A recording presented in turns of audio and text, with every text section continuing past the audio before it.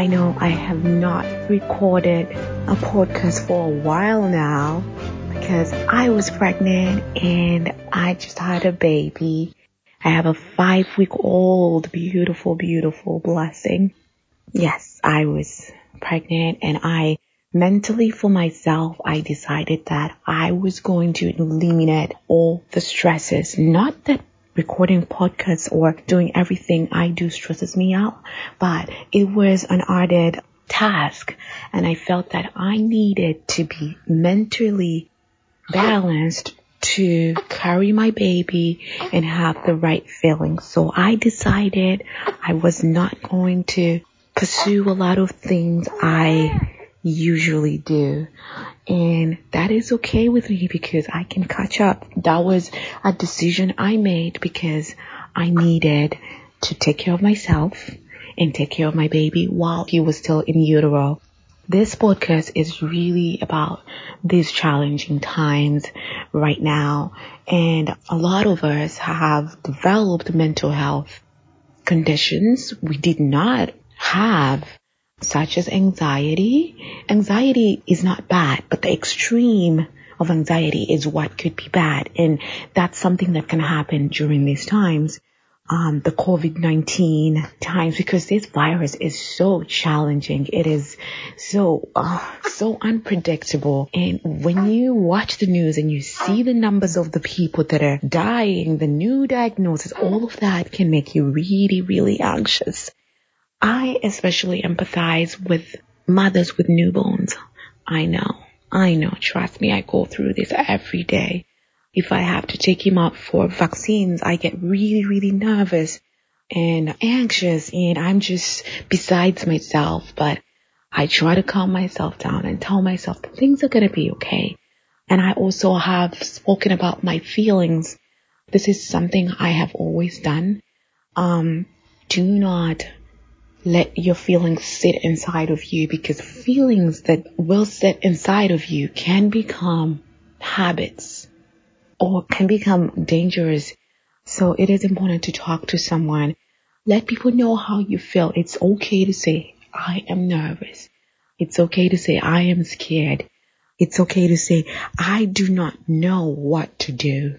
It's okay to say all these things. No one's going to look at you like you're crazy. It is acceptable. It's never not acceptable to not talk about your feelings and get in the habit of just saying it. Oh, it might be hard, but get in the habit of saying it. These times are especially hard for people that have predisposing mental health conditions such as depression. I can't imagine being depressed and then being extremely anxious in these times. And this is hard, and people need to understand that some of the self-care habits that we have practiced and have been able to cope with are not as effective at this time. And it is at this time that if something is not working, if a self-care habit that used to help you remain sane, calm, and mentally balanced is not working anymore, it is high time you let it go. Let it go and find new ways to self-care. Talk to people about things they do and find ways you can use different elements of your life to care for oneself. Like I said, there are things I have been practicing for years myself that have always worked for me and helped me remain mentally balanced. But now with the baby, I find that there are things I really cannot do at this point right now. And that's okay. So I understand that self-care now includes me and my baby. A part of me that needs to care for myself really well in order to take care of my little one. But there is also a part of me that needs to care for the little one to help him grow emotionally and mentally strong. He's still very little, but habits. We have to start our habits early and that's okay. Today I really did plan on doing a full facial routine because that's something I do to relax. I have done in the past to help me relax and kind of like it's something I enjoy doing, but it is impossible right now with the 5-week-old. How am I going to tone, cleanse, hydrate, fast wear my mask, wash my face, cleanse, tone, hydrate. How am I going to do all these things? This is like about an hour of my time. Well, it's about an hour that I should dedicate to myself. But with a baby, very unpredictable. Sometimes I feel like he's going to sleep and then he doesn't sleep and he needs to be held, and he's an attached baby, and that's fine. It's okay for him to be attached. I mean, he's mom, so he has to be attached to me. So it is impossible for me to do this whole skincare routine that I have planned to resume to help me, feel like myself, the person I was. That doesn't mean that I am someone that I do not like. I am someone that I love right now, but I would like to incorporate everything that helped me before I had the baby. And I guess it's small, steady steps, and that's what we will do. Since I'm not able to do the whole mask today like I planned, I would just, cut back the routine and not do the whole cleanse, tone, hydrate thing. Yes, going back to the point of changing self-care habits that do not work or evolving with yourself. Right now I'm evolving, and this might mean that I will not be able to practice the self-care habits that I have practiced before, and that's fine as long as I replace them with equally good ones that serve the person I am right now. And evolving with habits is something that's happening for most of us around this time. People are learning how to cook. Believe it or not, cooking can be relaxing. People are learning how to take care of their hair. Some people never did that. People are getting into self-care, skincare routines. Lots of things people are learning, and that is great as long as you're able to keep these things up. We have been in lockdown for how long? Is it a month and so? And they say that in order to build a habit, it takes 21 days. And look at you. If you've been doing something for 21 days, you have built a habit. That means you're able to carry this habit throughout the quarantine and become a whole new person. And I am happy for you. I would have loved to learn how to cook different dishes, but I did not have the time, and I can make that excuse because there's something else that's taking up my time, and that is totally fine. Yes, so we need to evolve. If self-care habits are not working, they're not helping you cope, which is the purpose of it all. If they're not helping you, you should change them. Sorry, my baby is crying. I'm just going to pause this really quick and I'll be back.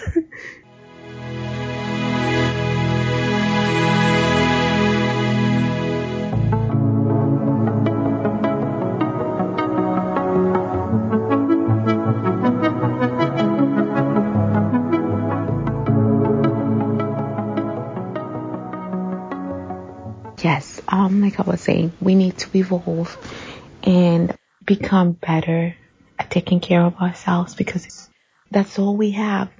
All we have is ourselves.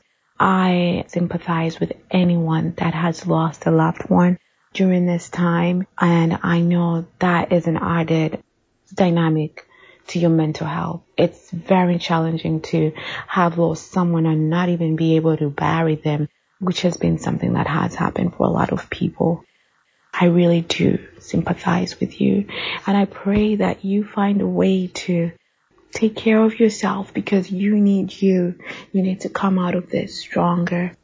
I hope that we're all staying safe and doing what is required of us to prevent this virus from taking more lives. I hope we're washing our hands for 20 minutes. We're coughing into our elbows. We're wiping down surfaces. We are keeping the distance that is recommended by the CBC. We need to cut this virus in half. I know. So we need to cut the spread of this virus. And we are doing it. We're doing it. Just keep doing what you were doing. Again, taking care of yourself.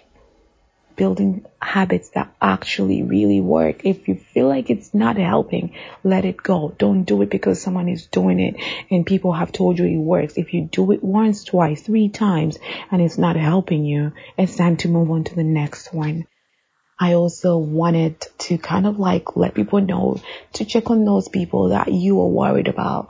If you know someone that was already depressed prior to this, someone that has a mental health condition, or someone that needs you, in this time that's going through something that's capable of causing an imbalance in their mental health, you should reach out and do not ask, what can I do for you? Instead of asking, think along the lines of what you would need for people to do for you if you were facing a challenge.